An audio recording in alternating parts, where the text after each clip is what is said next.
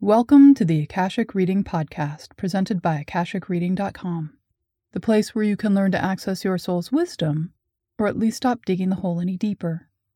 I'm your host, Terry Uktana, and today we'll be exploring how to use a key to work more quickly and effectively with your Akashic Record, or soul book.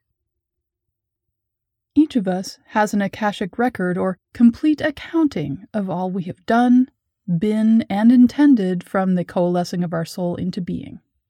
This is not something kept and maintained by authorities or more powerful beings in order to control, manage, or manipulate us. Instead, it's an extension of ourselves, which helps us to understand our core nature and maintain a coherent sense of self throughout our ever-unfolding beingness.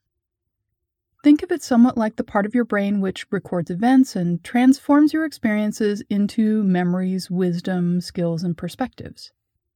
However, unlike your brain, which is subject to chemical signals, emotional misfires, survival instincts, coping mechanisms, and the mechanics of problem solving, your Akashic Record, or the Book of Your Soul, permanently records everything in exquisite detail, from the horrific to the rapturous.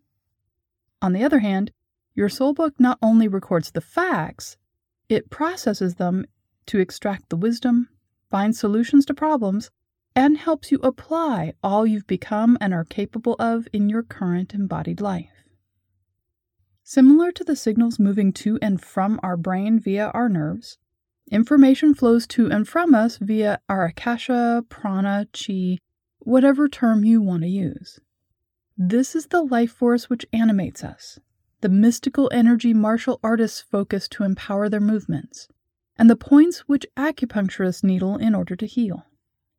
Most people relate to this flow as the chakra system. Universal energies, including the wisdom from our soul book and higher self, flow down into our crown chakra and are incorporated into us at various stages until we manifest them out of us and into the world through the act of living. The experience of living flows into and through us upwards, being transformed into wisdom, lessons, and new abilities, which then enrich the universe while at the same time being recorded in our soul book. Each Akashic Record or soul book is divided into 7 sections. The first is a history of any and all physical embodiments the soul has participated in. These are generally called past lives or incarnations and are what past life regressionists work with when regressing their clients. The second section is a complex analysis of each past life, recording the reasons for it, the outcome of all its situations, choices, and interactions, plus a result summary. This section is the report generated by each end-of-life review, which occurs directly after the soul returns to the Akashics. Past lives, or the detailed records covering an individual's incarnations, make up at least half of all soul books.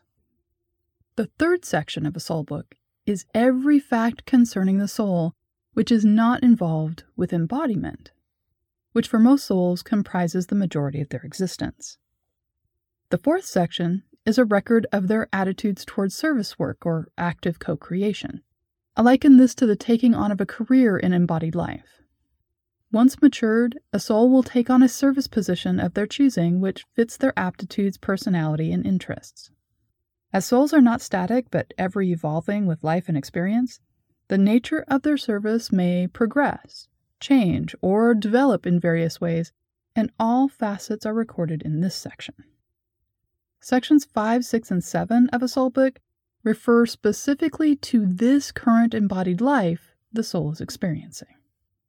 Section 5 is a living document laying out all the preparation for the life, as well as all the current interwoven goals, actions, interconnections, possibilities, opportunities, and potentialities, which are in a constant state of change and is heavily intertwined with other documents and soul books. Section 6 is a live relationship map, which displays somewhat like an exotic family tree, showing all relationships past, current, potential, and desired. Section 7 translates the living information of Section 5 into a map structure, which lays out an infinitely complex grid of possibilities, playing out in real time for the soul. Like a March Madness basketball or World Cup football game schedule, the map is a mass of interconnected boxes and lines which are windows into past events, current actions, and possibilities stemming from a combination of events and our choices. While the past lives section is the most accessed, since everyone including retrievalists, regressionists, those who understand reincarnation, shamans, and those seeking a source for their issues or struggles all look there. However, Section 5 is the resource most useful for understanding and navigating our current situation, whatever that may be. Prior to entering into an embodied life, we make extensive plans. This is in part because life is complicated, and we have quite a bit to achieve over a span of decades, and also because every living being has free will. Not only do we have the ability to choose what we do in every instant, but so does everyone else. So, like the most complicated NASA mission ever undertaken, we attempt to plan for every contingency. These plans are the beginning of the notes section of each soul book, which includes all the information concerning why we chose our parents, what we intended for our childhood versus what we actually lived through, what lessons we came here to learn, the goals we expected to achieve, whether we have contracts yet unfulfilled, where we intended to live and how, if we agreed to have children or not, and how many, what careers we intended, and so on. Once we have embodied, the current notes section continues to update, adjust, and extrapolate from every interaction, thought, emotion, and mood we have in order for us to navigate in a constantly manifesting world. It provides a continual update on our progress so we can see how much we have achieved, what's still possible, how much better it can all be, and how we can manifest or enhance our best life now. This displays somewhat like the code of the Matrix, constantly in movement as we and the people around us, even those 7 steps removed, make choices and avoid others. This is where beings look for the information necessary to understand and work with us. It's also the section most commonly read by readers of all sorts. However, just like in the Matrix, reading the unadulterated information is not the easiest thing to do. Being an overwhelming amount of information, most of which is in constant motion, can cause a reader to see nothing at all on the page, or see only a blinding white light they can't get past, or get distracted and redirected to other areas of their book, or even have a nausea-style reaction which causes them to close the book and end the session. This is why readers working to read a client's book for them often dip into it without actually looking, using the questions of the client or their own methods to have specific bits of information downloaded to them in a more useful format. This is also why soul books will work like oracles when a person is just learning to read them consciously for the first time. If a person asks a question of their soul book which is about this current life, the book will open to a page which is much like a green screen in a movie. Anything can be displayed on it, and therefore one pertinent piece of information can be picked out of the data stream and displayed in a manner which is most relevant and helpful to the reader. This is why most readers get stuck either with too much information or not enough. The problem with single answer, single image, fortune cookie answers is they leave the reader to figure out the context of the answer and how it can be integrated into the bigger picture of things. This can be a bit daunting when the answer is not intellectual, but spiritual and experiential, like finding yourself suddenly under what feels like a giant ocean wave when you're afraid of water. If the question being posed is how to move forward in life, and the answer is to allow yourself to feel the reality of your feelings, this experience in your soul book is accurate, but possibly more traumatizing without the necessary context.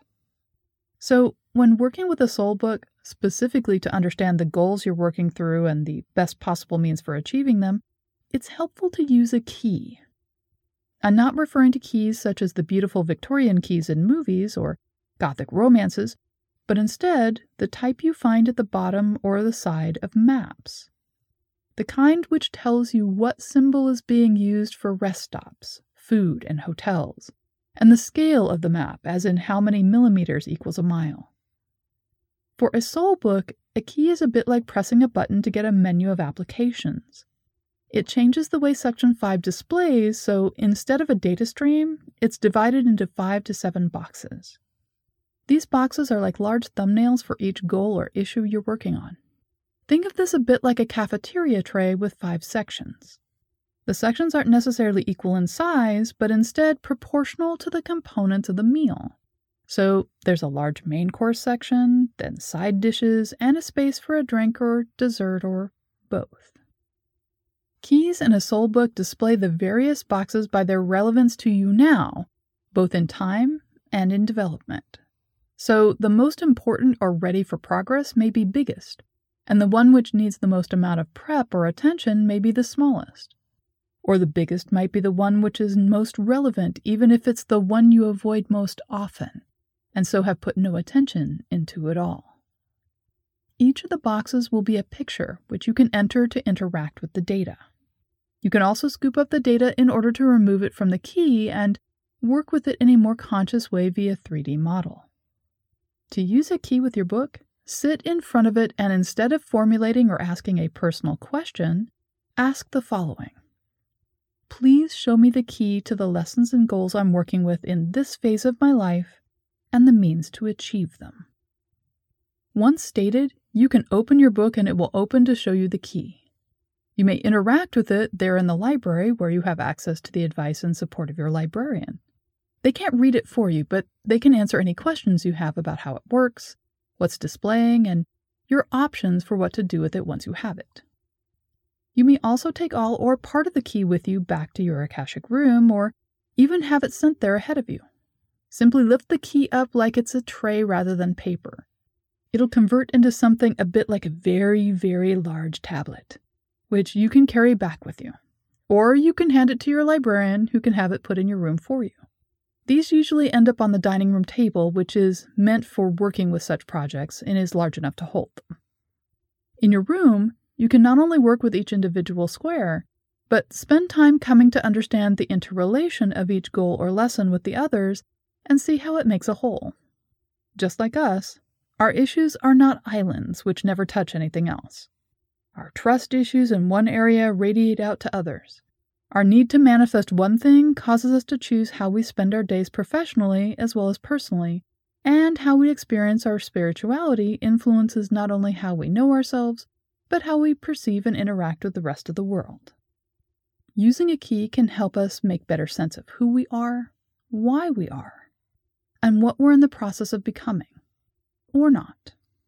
It can show us the best options for reaching the goals we've set for this phase of our life, show us the next piece of the puzzle and what we're attempting to learn, and give us options for how to move forward.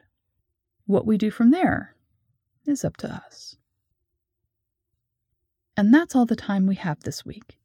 If you're interested in knowing more, check out my website, akashicreading.com. And if you're enjoying this podcast, please consider supporting it by subscribing on Patreon. You can see all my other offerings and get regular updates about what I'm working on at patreon.com/TerryUktana. Thanks. Bye.